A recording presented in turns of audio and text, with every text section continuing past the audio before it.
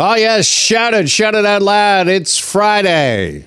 It is finally here, end of the week, and welcome back on this Friday afternoon. Good to have you along. Of course, as we mentioned off the top of the show this afternoon, the entire country in mourning on this Friday after the legend himself, number 10, Guy Lafleur, we found out passed away earlier today at the age of 70. Earlier this morning on the morning show on Global Television, we were joined by Rod Black, who, of course, is a longtime sportscaster and analyst and covered Guy Lafleur's career, particularly later on throughout the 80s. And we asked Rod Black, first and foremost, if he could share with us maybe a favorite memory he had of Guy Lafleur. Yeah, good morning, and a sad morning. I have a lot of memories, just like you guys. I did wear number 10. I was of that vintage. I grew up in Winnipeg, but we didn't have the Jets at the time, and everybody, it seemed, was either a Canadians or a Leaf fan, and the Canadians were so good back then. And, yeah, you pretended that you were Guy Lafleur, and you wore that number 10, and it is such a sad day. And for me, some of my memories, I got a chance. I mean, he was one of my hockey heroes growing up, and the beauty of sports often, is that you get a chance to meet your hero and uncover your hero. And when your hero is even a better person in real life, that is truly iconic. And an unbelievable irony is one of the last times that I saw Guy Lafleur, we made a trip with the Canadian military. I hosted an event in, of all places, Lviv, Ukraine. This is about 5-6 years ago. And I'll just never forget how everybody gravitated. The young Canadian military members gravitated to Guy Lafleur. They couldn't believe, and they were like maybe 19 or 20, 21 years old. None of them were alive when Guy was playing hockey, yet all of them knew because of the parents, knew because of his legend, knew because of the film, knew because of the pictures, knew because of who Guy Lafleur, the Flower, was. And I remember how graceful he was, how charming he was, and he just was such an ordinary guy, but he was, you guys, an extraordinary talent on the ice, and he is a Hall of Famer that, that legend is going to live forever. Okay, and speaking of, Rod, how will Guy Lafleur's legendary hockey career, how will it be remembered? Because I think we all think of Guy Lafleur and that blonde hair flowing in the wind as he would fly down the right wing. And he had the knack, Guy Lafleur did, of whenever the Canadians needed a big goal, he was there to score it. Yeah, he was clutch. The team was clutch. He won 5, Stanley Cups, 4 in a row. In the 70s, he was the part of the dynasty. He came down that wing, as you said. That hair was flying. He was charismatic, but he was so good. And it is a terrible coincidence, that Mike Bossy passed away, and you showed that picture with Wayne and Mike and Guy Lafleur. And I guess that's time. Time passages. We lose people like that, and it's sad that we lose Guy Lafleur. I remember covering the Rocket Richard funeral in Montreal, and how an entire province came out to celebrate his life. And same thing for Jean Beliveau. I put Guy Lafleur right up there. If there is a Mount Rushmore, per se, of hockey, certainly in La Belle Province, Guy Lafleur is definitely on it. He will be remembered and he's also going to be remembered for coming back a lot of times to the Forum and to the Bell Center. And every time he came back, the ovation, was cascaded over and over, and then he'd have that little tear in his eye. And he was such a kind man and a warm heart. And the bottom line is, again, just a tremendous hockey talent. Again, it hits me hard today because I was at the Hockey Hall of Fame here in Toronto last night, and I was going through that. If you've ever gone there, the Montreal dressing room, and I actually sat in the lockers, and there was the Lafleur, and I knew he had been suffering of late, and I knew that there was a chance that something like this could happen, but he is going to be missed, and I know that province, I know that this country today is in mourning, and I know that the hockey world, there will be many moments of silence throughout every hockey arena as they think about the Flower today. Without a doubt. There is Rod Black joining us earlier this morning on the morning show on Global Television with his thoughts, his feelings on the late Guy Lafleur passing away today at the age of 70. Okay, former President Barack Obama, he is taking on apparently a new role, fighting disinformation online. In a stirring speech yesterday, Obama warning that democracy will wither if this online disinformation is allowed to persist. Have a listen. What does still nag at me, though, was my failure to fully appreciate at the time just how susceptible we had become to lies and conspiracy theories, despite having spent years being a target of disinformation myself. Social media companies already make choices about what is or is not allowed on their platforms and how that content appears, both explicitly through content moderation and implicitly through algorithms. The problem is we often don't know what principles govern those decisions. In some cases, industry standards may replace or substitute for regulation, but regulation has to be part of the answer. All right, let's welcome in tech expert. Here's Carmi Levy, who joins us now on this Friday. Carmi, good afternoon. Great to be here, Jeff. Great to have you as always. First off, what was your reaction to the former president's words? What did you think of the speech?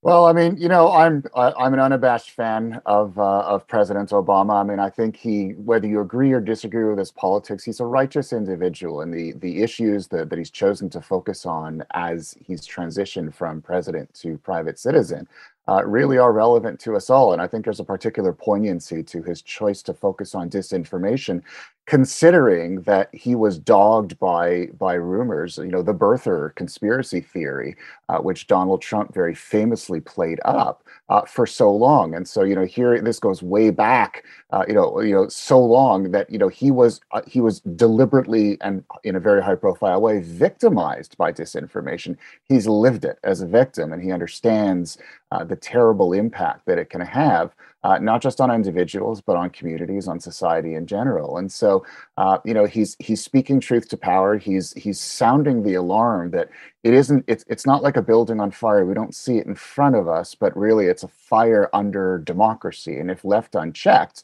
it will compromise the very institutions that we hold dear. And so the fact that he chose to focus on this in this speech and others, really, I think he is the voice of reason. We should be listening to him, and we should be prioritizing this more than we have recently, especially given what we've learned over the last few years about precisely how damaging this is. Yeah, and with so much on the line, I mean, how do we go about tackling this problem of disinformation, particularly online? As we just heard in that clip we played from former President Obama, he is suggesting regulation. Would some sort of regulation help in this case, or is this really, are we too far down the road? Is the genie out of the bottle, do you think? Well, I mean, to a certain extent, the genie is clearly out of the bottle, but it doesn't mean that we can't, do something going forward to mitigate the impact. So there are always options, and the word that comes to mind for me is accountability. It's forcing those platforms that have made it so easy to spread disinformation to be more accountable for what happens on those platforms. Mark Zuckerberg, of course, the founder of Facebook, now that he heads up Meta, the rebranded company, he very famously said years ago that we just provide the technology. We're not responsible for what people subsequently do with it. And we all know that that's a fairly significant lie. It's an easy way of walking away from their accountability.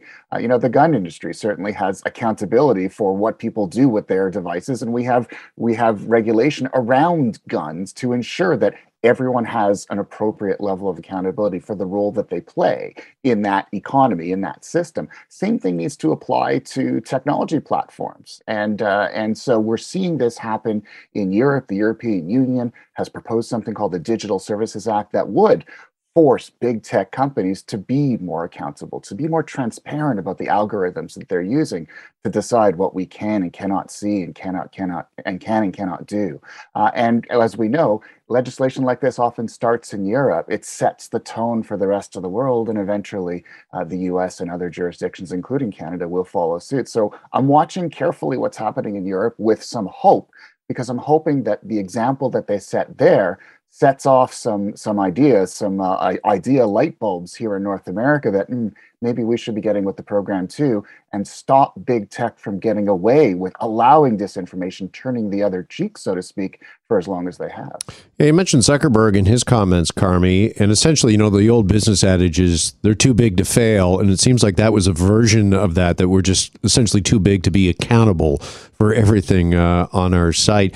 Can you give us a little more insight as to what you're seeing there in Europe? Are they penalizing social media outlets for essentially publishing what is disinformation? What's happening there, and what might give us some hope and might actually provide a path forward for other countries, including Canada, to fight this? They're moving in that direction. Europe, of course, has always been very progressive on legislation that rebalances previous imbalances in the technology industry. For example, privacy. Facebook very famously with the Cambridge Analytica scandal stepped over a whole bunch of lines on privacy. And of course, the GDPR, which is their landmark privacy legislation, has set the tone, set the template for the rest of the world to follow. We're now seeing similar laws being put in place in the US as well. So, the tone in Europe is we're kind of fed up with big tech, largely American firms, essentially having the run of the land, essentially defining the rules of the game without telling us what those rules are, and then having no accountability for it, no consequences. Basically, they're getting away with the digital equivalent of murder. So we're going to put frameworks in place. We're going to put consequences in place. And this is the way the law will be. And so I think that's, Europe always leads. The rest of the world will follow. And I think, if you look at the rise or let's call it the decline of Facebook's public relations, in other words, the perception of this one company that it has now is perceived as a digital bully, that's really, I think we're basically tired of it. We're tired of logging into apps and essentially being told what to do, and essentially knowing that their platforms, their technologies are being gamed by people who do not have our best interest at heart, and no one is being held accountable. And so I think that the needle is starting to tilt back in the right direction. It'll take some time to get there, but that trend line is growing, and I'm encouraged by it. Is part of the hurdle getting there when we talk about battling disinformation or misinformation is defining what that is exactly? Because I think there's disinformation, which is dishonesty. It's something that's not true. And then there's not agreeing with something. And those are two entirely different things. And do you risk, crossing the line into censorship here if you don't have a really good definition of what is disinformation? You absolutely do, because of course, free speech advocates always say, well, the instant that you try to rein in anything that someone can share online, you're now a censor. And so this is not a black and white issue. These are very, very subtle shades of gray, and we do need to have rock solid definitions of what misinformation is and how that differentiates from disinformation, which is a somewhat more, let's call it aggressive definition. In other words, misinformation is I share something, I might not have had intent to do so, whereas disinformation is I'm deliberately trying to mislead. So we need to have those definitions. They need to be publicly available and accepted and understood. And that needs to be the bedrock on which we build any kind of platform, technology, or regulation that tries to ensure or protect us against extremes of it. In other words, when I go online on one of these platforms, I want to be protected from disinformation. I don't want to see content, or I want to ensure that content that spreads conspiracy theories that can be damaging to communities, to society, to democracy are dialed down. But at the same time, I should still have the right to engage in a fairly wide swath of conversation without worrying that I'm going to get round filed because I said the wrong thing. And of course, you're never going to please everyone, but you've at least got to try, because right now we've what we've experienced for the last 15 years of big social is essentially big tech doing nothing to rein it in. And look where we are now. So we've got to at least try, but we also have to realize, where does that line lie? We don't want to cross it. Certainly thought-provoking, and the conversation undoubtedly will continue around this. Carmi, always appreciate the conversation with you and the time. Thanks so much, and enjoy your weekend. Great being with you, Jeff. You as well. Tech expert Carmi Levy with us, and we're back after this here in the Jeff MacArthur Show. Hi, it's Shauna, and I might be a bad parent because my kids think French fries are vegetables. Hey, it's Ryan, and I might be a bad parent because I went out for wings when my wife was in the hospital after giving birth. Johnny here. I might be a bad parent because in my house, the tooth fairy gives pocket change. But we're not alone. Len emailed us and said his 6-year-old daughter's Tarzan moment going from love seat to lazy boy by curtains made him more proud than any dance recital. And Andy left his 2-year-old at the rink. All right, guys, I'm sure we're not alone. Like Andy's kid. For stories and confessions like this, make sure you check out our podcast. It's called Bad Parents, and it's available wherever you get your podcasts. I left a glove at the rink.